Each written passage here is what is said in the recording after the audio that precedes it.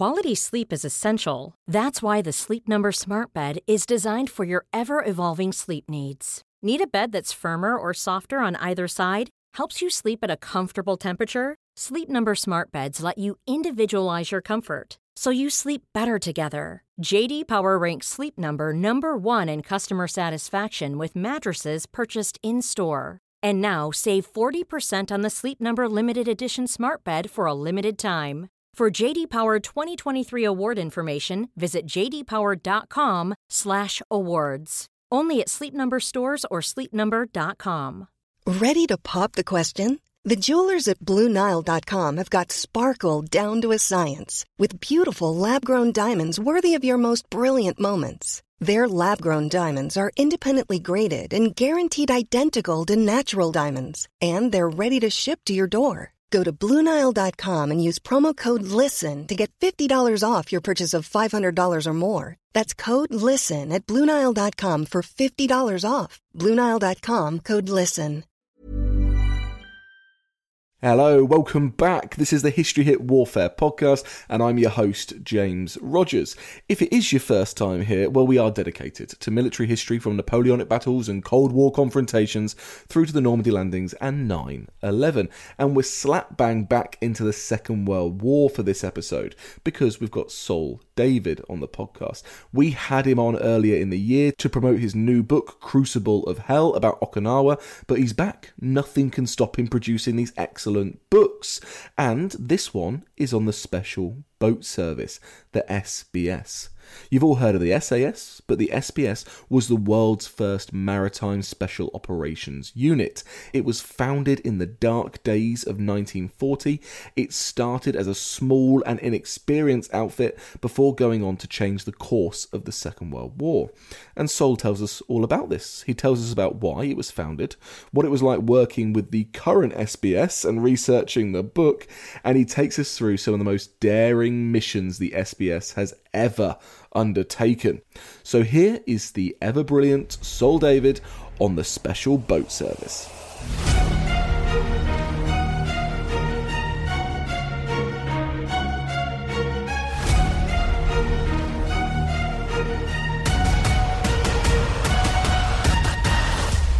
Hi Sol, welcome back to the History Hit Warfare podcast. How are you doing today? Very good, James. Very nice to be back too. Thank you. Great to have you back on. The last time we spoke, you were putting the finishing touches on a new authorised history of the Special Boat Service, the SBS, and this is now out. SBS, Silent Warriors. Congratulations.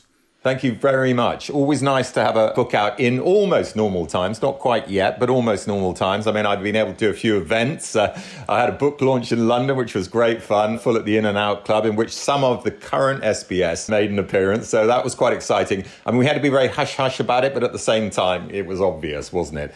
A book about SBS that was authorised probably would have one or two of the current guys. Now that's fantastic. I mean, I like the way you say it's exciting. For me, it would have been a little bit nerve-wracking. You've got current members of the SBS in the room. If you say anything wrong, I mean, I'd have been scared, Sol. Yeah, exactly. I knew some of them because I've been down at Poole during the research of the book, and they took me out in canoes and they took me out of the water, actually. Freezing cold. This is January this year, during lockdown. Wow. Lockdown didn't really seem to be operating that much in Poole, I have to confess. Probably because in a state of national emergency, you need the SBS. But in any case, I had a great time down. I got to meet quite a few of them. And their intention really is not to co-opt me to write nice things about the SBS. I don't think. I might be wrong. I think it was just to give me a kind of sense of the ethos of the unit today and how there are these links with going all the way back to the Second World War. And one thing's not in any doubt, they're incredibly proud of their history, and they're also very pleased that it's finally been put together in an authorised form in as comprehensive a way, I think, as it's ever been done. Well, you use this term authorised, and I suppose I've got a really nerdy question as a historian. What's the difference between an authorised history and an official history? Does it just mean you've got much more freedom to tell the stories that you want to tell? I think so, in a nutshell. I mean, really, in very loose terms, authorised, certainly in the case of this book, means that you've got the full support of the original organisation and they're going to help you in any way they can both in terms of archives, which was, of course, crucial to this book because they opened the SBS archives for the first time, but also really just in general PR sense for it to be known that they're behind the book. And that's invaluable too. Now, the downside would come, as you quite rightly suggest, James, and many people have asked me this question, is to, was there any stricture on what I wrote? There absolutely was not. I was able to choose any of the stories I like and tell those stories in as much depth as I like. And the reason is this, actually. I mean, I would love to write stories more recently about the SBS, needless to say. But the MOD, the so-called disclosure unit, which really keeps tabs on all the secret organizations in this country, won't let anything, as far as the special forces are concerned, anything official or authorized or in any other way acknowledged after 1948, believe it or not, James. Now, in my view, that's a little bit too long ago. That's extreme. Yeah, it's a bit extreme. And I'm hoping to persuade them on the back of this book that maybe we can move that all the way forward to the Falklands. But, watch this space, because at the moment, that's really where they're operating. And you might have noticed that some of the other authorized books recently, MI5, MI6, and also GCHQ, there's also in those books, although they do bring the story further forward, the real cooperation and some of the documents are very much held after the Second World War. So it's the same for them too. God, it must have been daunting being the first person to go into those opened archives of the SBS. Are they a massive archives? I mean, was it just an incredibly difficult task to think about how and where you're going to start with this book and telling this enormous history of these heroic personnel?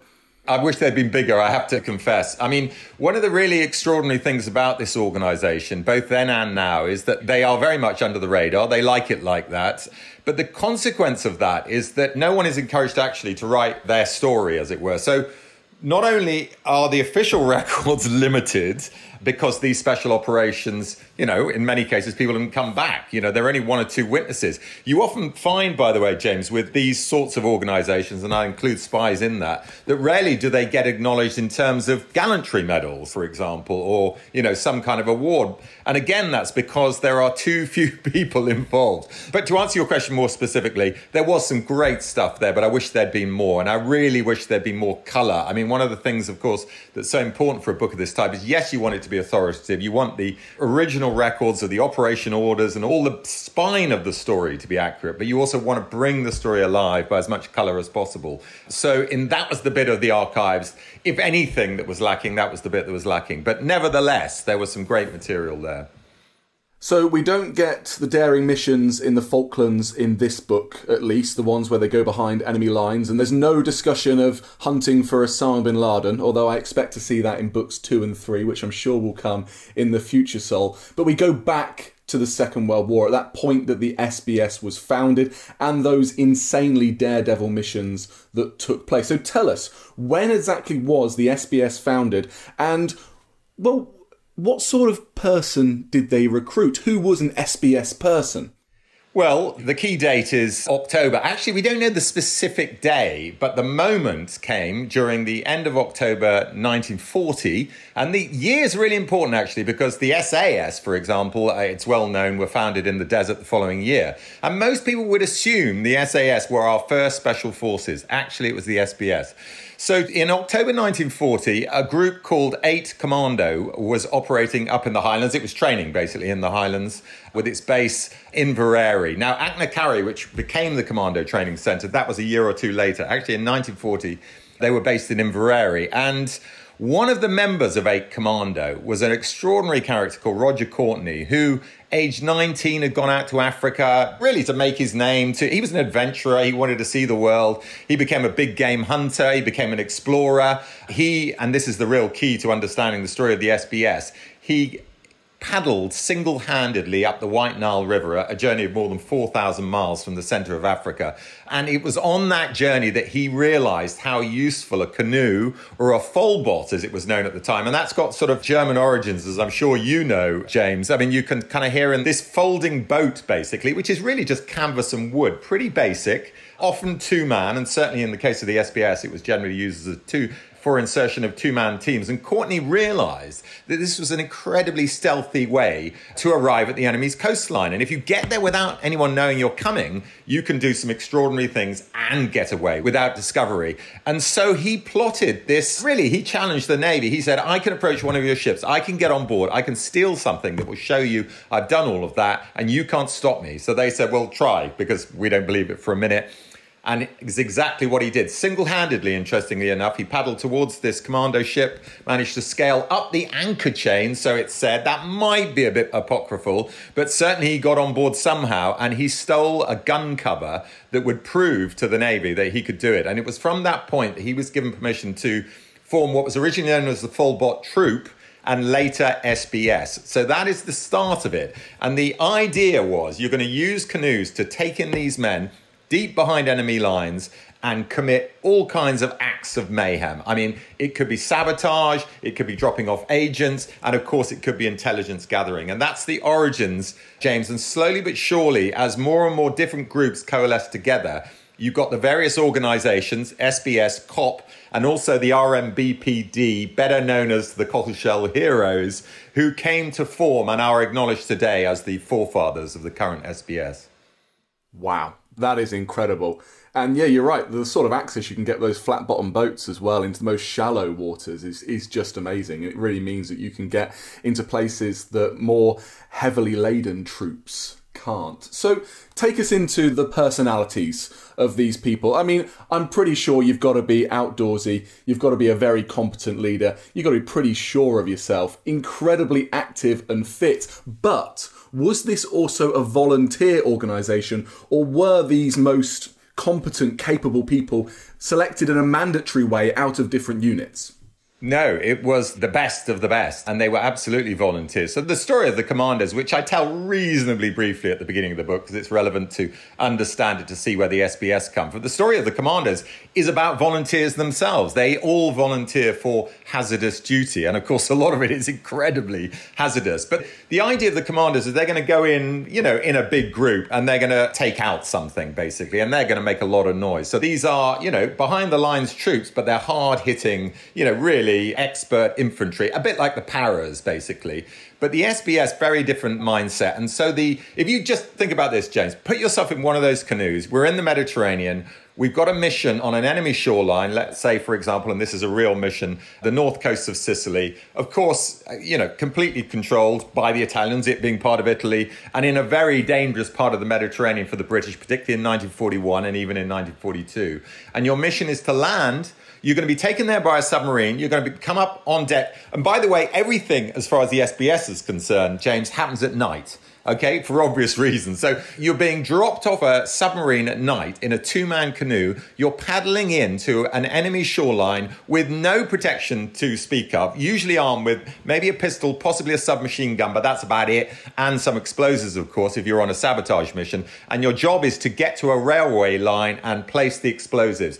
All the while knowing that there's a chance of detection, there's really no chance of escape. And the other big heroes in the story, just to add a quick codicil, are the submarine service, who take extraordinary risks to insert these guys, because the whole point about a submarine, as I'm sure we're all well aware, is they're very vulnerable if they're caught on the surface or indeed just below the surface. And of course, one of the most horrific experiences for a lot of these SBS guys is when that happened and they're depth charged. And all they could do is sit there just like twiddling their thumbs. And it even got to a point where Courtney, the founder of the SBS, wrote a little card saying, this is what you must do in terms of if a depth charge ever happens, because don't show any fear, just pretend it's not happening. Try and help the crew if you can. But anyway, the broader point to make here is that if you're prepared to go on that sort of mission with that sort of jeopardy at that sort of time of the day, you are not only incredibly brave, but you also have to be a very resourceful person. You have to be an individualist who can,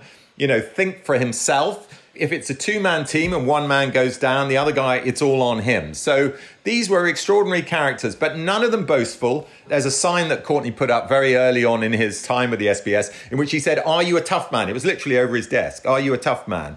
And a lot of people who went into the Commanders, had that mindset. It's like, we're tough guys, we're good in a fight. He wasn't interested in those sort of characters. It wasn't about machismo, and it isn't today, James, which you may or may not be surprised to hear. They still very much like to go under the radar. There's a lovely expression, we prefer the twilight while some prefer the limelight. And that quote comes from the current SBS handbook, which is handed out to all their operators. I better be a little bit careful what I tell you about what's in that handbook. But in any case, that's a lovely quote. And of course, it's a bit of a jibe against the SAS. I was going to say, Sol, I was going to say, I wonder who those some might be. But yeah, you made it quite clear.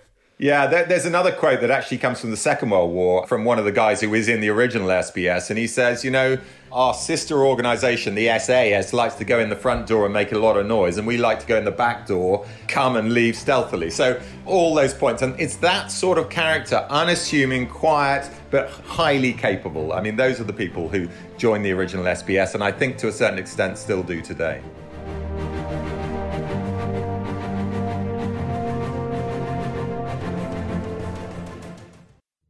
Hi, I'm Professor Susanna Lipscomb, and in my podcast, Not Just the Tudors, we talk about everything from sex to spying, wardrobes to witch trials. Not, in other words, just the Tudors, but most definitely also the Tudors. Subscribe from History Hit, wherever you get your podcasts.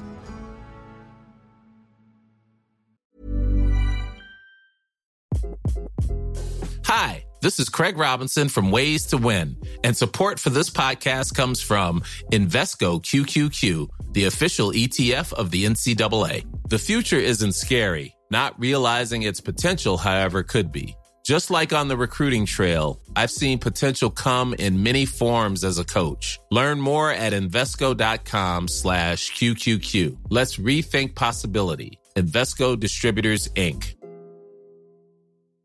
Quality sleep is essential. That's why the Sleep Number Smart Bed is designed for your ever-evolving sleep needs. Need a bed that's firmer or softer on either side? Helps you sleep at a comfortable temperature? Sleep Number Smart Beds let you individualize your comfort, so you sleep better together. J.D. Power ranks Sleep Number number 1 in customer satisfaction with mattresses purchased in-store. And now save 40% on the Sleep Number Limited Edition Smart Bed for a limited time. For J.D. Power 2023 award information, visit jdpower.com/awards. Only at Sleep Number stores or sleepnumber.com.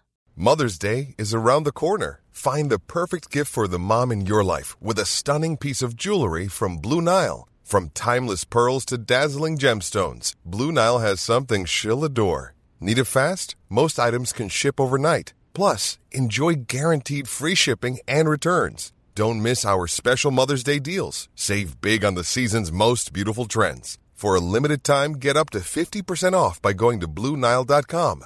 That's BlueNile.com.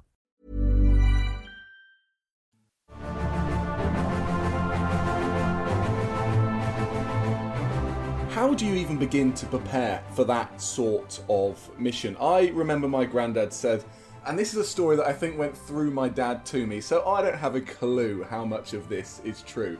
So he was in the Royal Navy during the Second World War, and he was said that he was selected for SBS training, and it was the hardest thing he'd ever done. Now this could have been just the most hardest survival training led by someone from the SBS, but it taught them the most extreme survival skills. I mean, I think even things down to like how to cook human flesh to survive and so on and so forth.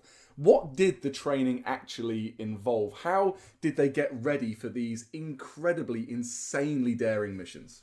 Well, it's slightly dependent on which unit you were in, but if we just stick with Courtney for a second, and I think there are certain similarities between all the different units. But first of all, extreme physical fitness, just like there is today, and endurance, of course. So they would take them on, missions, or at least exercises for missions that would test their endurance and their ability just to keep going. And again, you can see that in Special Forces training today. So I'll give you a very quick example there. One particular mission which really caught my eye because my eyebrows were raised very high was a canoeing exercise over 2 days and nights in Scotland in the summer of 1940. And they travelled 140 miles in 2 days and 2 nights by canoe. Now, if you've ever canoed a mile, you'll know that it's incredibly tough on your upper body. But we are talking in open water for part of this exercise. Really extreme physical conditions. And by the way, just a very quick add-on to that, James, there is some talk, mad talk, I think, that myself and possibly James Holland and maybe one or two other historians are actually going to try and recreate this next year, hopefully with some SBS minders. It seems totally mad to me. And they did that in 2 days, 2 nights, sleeping rough, and then canoed most of the way back. So, that extraordinary physical endurance. And by the way, when I asked how long do you think it might take us, not being, in a prime of our life anymore and not being SBS trained, the current guy advising us said, maybe 7 to 10 days. So you're talking about 4 or 5 times the amount we would need to complete that. We'll see if that actually comes off. Well, I'll be on the camera boat next to you, Sol, and I'll meet you in the pub afterwards. As you know, James takes his podcasting very seriously too. I mean, I think he's very keen to cover as much of that as he can. But it would be a lot of fun. But, so while you've got the endurance on the one hand, you've also got the technical ability that they had to learn. They had to learn the use of explosives. They had to learn all different types of weapons, of course, needless to say, all the enemy weapons as well. But also, I think you hinted at this, the ability to survive. And there's one of the funniest stories in relation to the book came about with this guy called Branson, Jim Branson. Now, Jim Branson, believe it or not, is the current Virgin founder's great uncle. So he was well known in the Second World War as the so-called man who eats grass. He was an eccentric who'd given away his estate in Surrey or somewhere on the south coast and gone to live in Clapham, which wasn't anything like as prepossessing as it is today in 1940. And it set himself up in a house there as basically a person who taught survival skills. And he learned and became experienced at eating all different kinds of plants. So he's called up to Scotland to teach the guys how to live off the land. But the problem is he's 70 years old and his method of transport to get to Scotland is a bicycle. So it takes him a week, apparently, which is going to take me a week to, move that short distance in a canoe. Took him a week to cycle up there, and he apologised when he got there. He apologised to Courtney by saying, I'm so sorry, I had to stop, at the various points on the coast to try out the seaweed, but I'm here now, and I'm going to show you guys what to do. So anyway, they have this brilliant demonstration where he's getting together all different kinds of grasses and plants and telling them, listen, the only thing you really need to avoid is grass that comes from a bowling green, because it's got motor engine oil in it and you don't want that. But, it won't taste so nice. But other than that, pretty much anything of a certain type without, that doesn't have too many kind of obvious flowers on it is edible. And he then shows them how to do this. He mixes up a paste and he puts a bit of bran with it and some vinegar and they eat it. And it's utterly revolting. But to prove the point, Courtney insists that his guys live on this for the next 2 or 3 days, just surviving on this. So they've got to make it themselves, basically. They're given the raw material. And they're absolutely horrified. And as Courtney puts it, they're screaming for steak after 2 or 3 days. At which point, Branson, who's still hanging around, says, well, can I talk to you now about seaweed? And they say, no, you've spoken too well and too long. And actually, I think we're okay now. And they send him off back to London. But it's just a lovely story. And no one wants to go on and live on seaweed for another 3 days. I can only imagine what it was like to share a latrine at that time, Sol. Well, exactly. Not ideal. Now, the SBS is, as we said, not as famous or as well known as the SAS for obvious reasons, but they are just as daring, nonetheless. Some may say more so. So what missions should we know about from the Second World War that we just don't? Well, I think one of the greatest missions was it's amazing, given the proximity of the location, that we don't know about this, James. And tell me if you do, by the way, but I'd be surprised if you do, because I'd never heard of it. And James Holland, who reviewed the book, had never heard of it. So in April 1942, Boulogne, of course, was under enemy occupation, and it was a major channel port facing the UK that the Germans were determined to defend very heavily. Think Dieppe in 1942. And frankly, you couldn't get within an inch of it. So what did the SBS decide to do? They're going to launch an operation that will penetrate the defences of the port and sink a tanker that has copper ore on it, which of course was an absolute vital mineral for the Germans at that time. Even conceiving of the idea that you might pull that off was mad. What actually happens is even madder. So this canoe with just 2 men in it is dropped off. One of them, a guy called Captain Montanaro, who goes on to become Courtney's second in command. But anyway, Captain Montanaro and his paddler, Sergeant Priest, are dropped off 3 miles from the entrance of Boulogne for obvious reasons. You can't get too close. They're dropped off by motor launch, not sub this time. In the channel, generally speaking, they didn't use big subs because it's a much more enclosed area and it's much more dangerous for them. So they're dropped off by a motor launch and they then paddle against the wind for an hour over this heavy distance, by which point not only are they knackered, but they're almost discovered as they enter the port area, the outer harbour, which is where the ship is.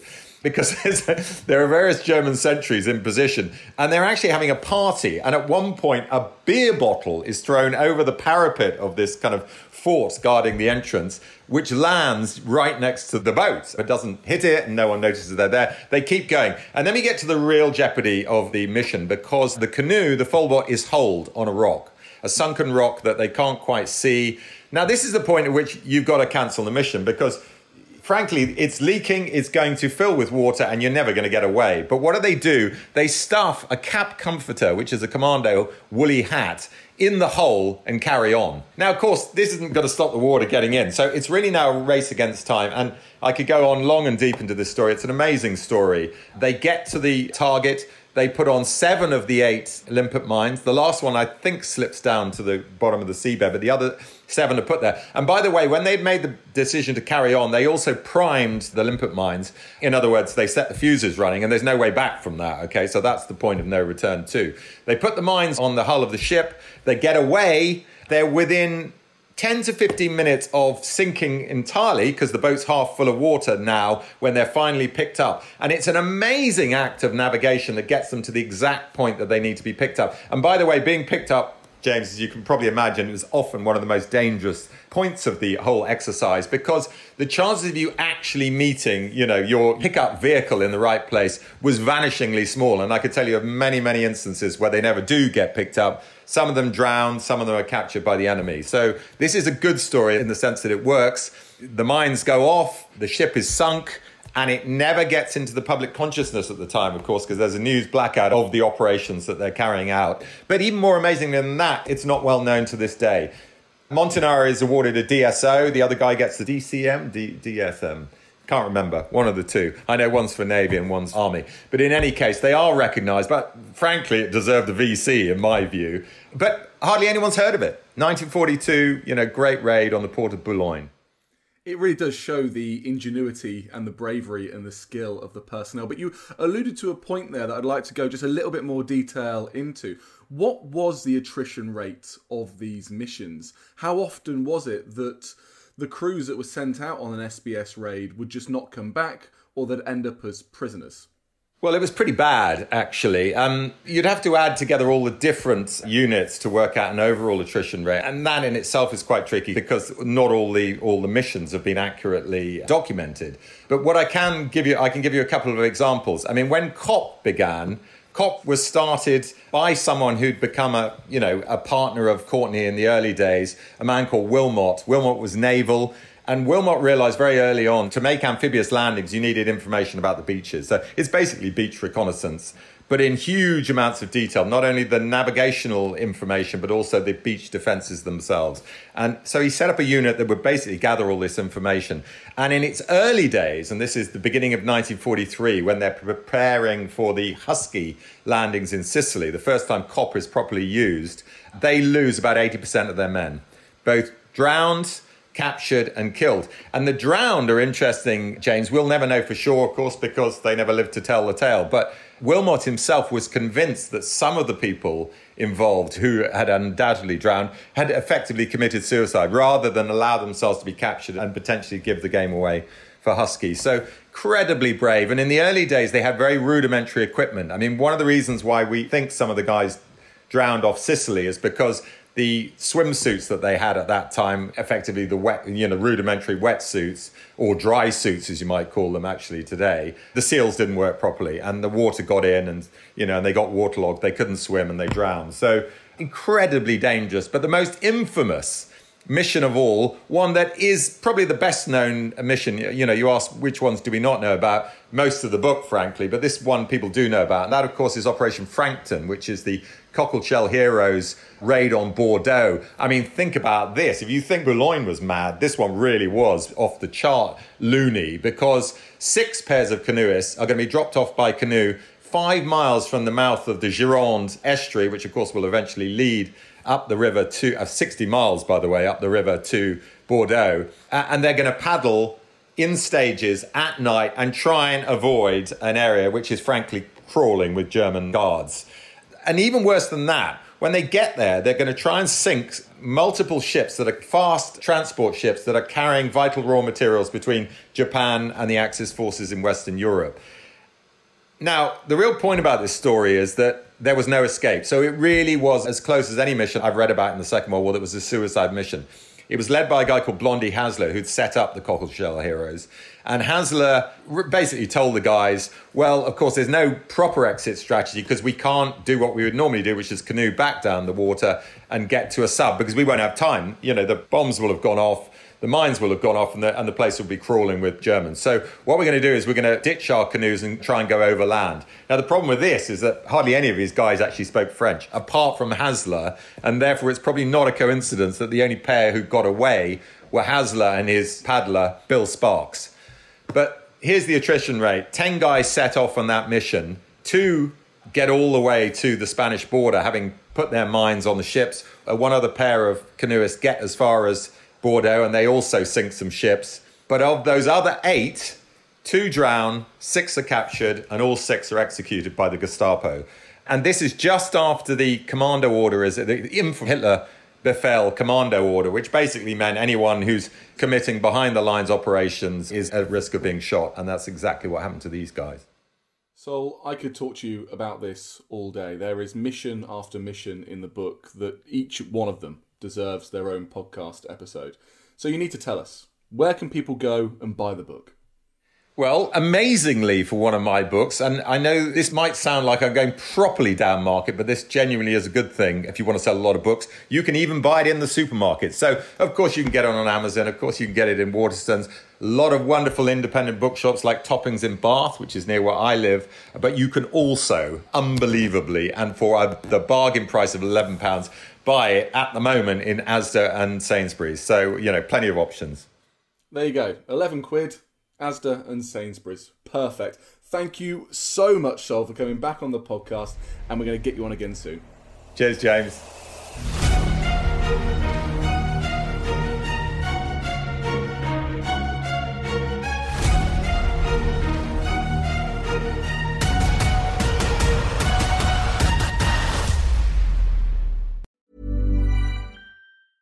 Cool fact, a crocodile can't stick out its tongue. Also, you can get health insurance for a month or just under a year in some states. United Healthcare short-term insurance plans, underwritten by Golden Rule Insurance Company, offer flexible, budget-friendly coverage for you. Learn more at uh1.com. When you make decisions for your company, you look for the no-brainers. And if you have a lot of mailing to do, Stamps.com is the ultimate no-brainer. It streamlines your processes to make your business more efficient, which makes you less busy. Mail checks, invoices, legal documents, and everything you need to keep your business running with Stamps.com. Seamlessly connect with every major marketplace and shopping cart. Schedule package pickups and see your cheapest and fastest shipping options from different carriers. With rates up to 89% off USPS and UPS rates. And with the Stamps.com mobile app, you can take care of mailing and shipping wherever you are. Make the same no-brainer decision as over 1 million other businesses with Stamps.com. Sign up with code PROGRAM for a 4-week trial, plus free postage and a free digital scale. No long-term commitments or contracts. That's Stamps.com. Code PROGRAM. And before you go, remember, as a Warfare listener, you get a special discount at History Hit. Subscribers get access to blissfully uninterrupted, ad-free podcasts and thousands of hours of history documentaries. You've got everything from the American Revolution to my own documentaries like Traces of War, Weapons of War, and 24 Hours in Normandy, where I follow in the footsteps of the Green Howards on D-Day, from their beach landings to being awarded the Victoria Cross, and all the way through their first day where they made it 7 miles inland, further than any other British or American unit. So head over to historyhit.com/subscribe or follow the link in the show notes and use the code WARFARE to get 50% off your next 3 months. That's the code WARFARE to get 50% off. And if you're an Apple listener, you can subscribe for new ad-free episodes within the app. So give it a go. I know you're gonna love it.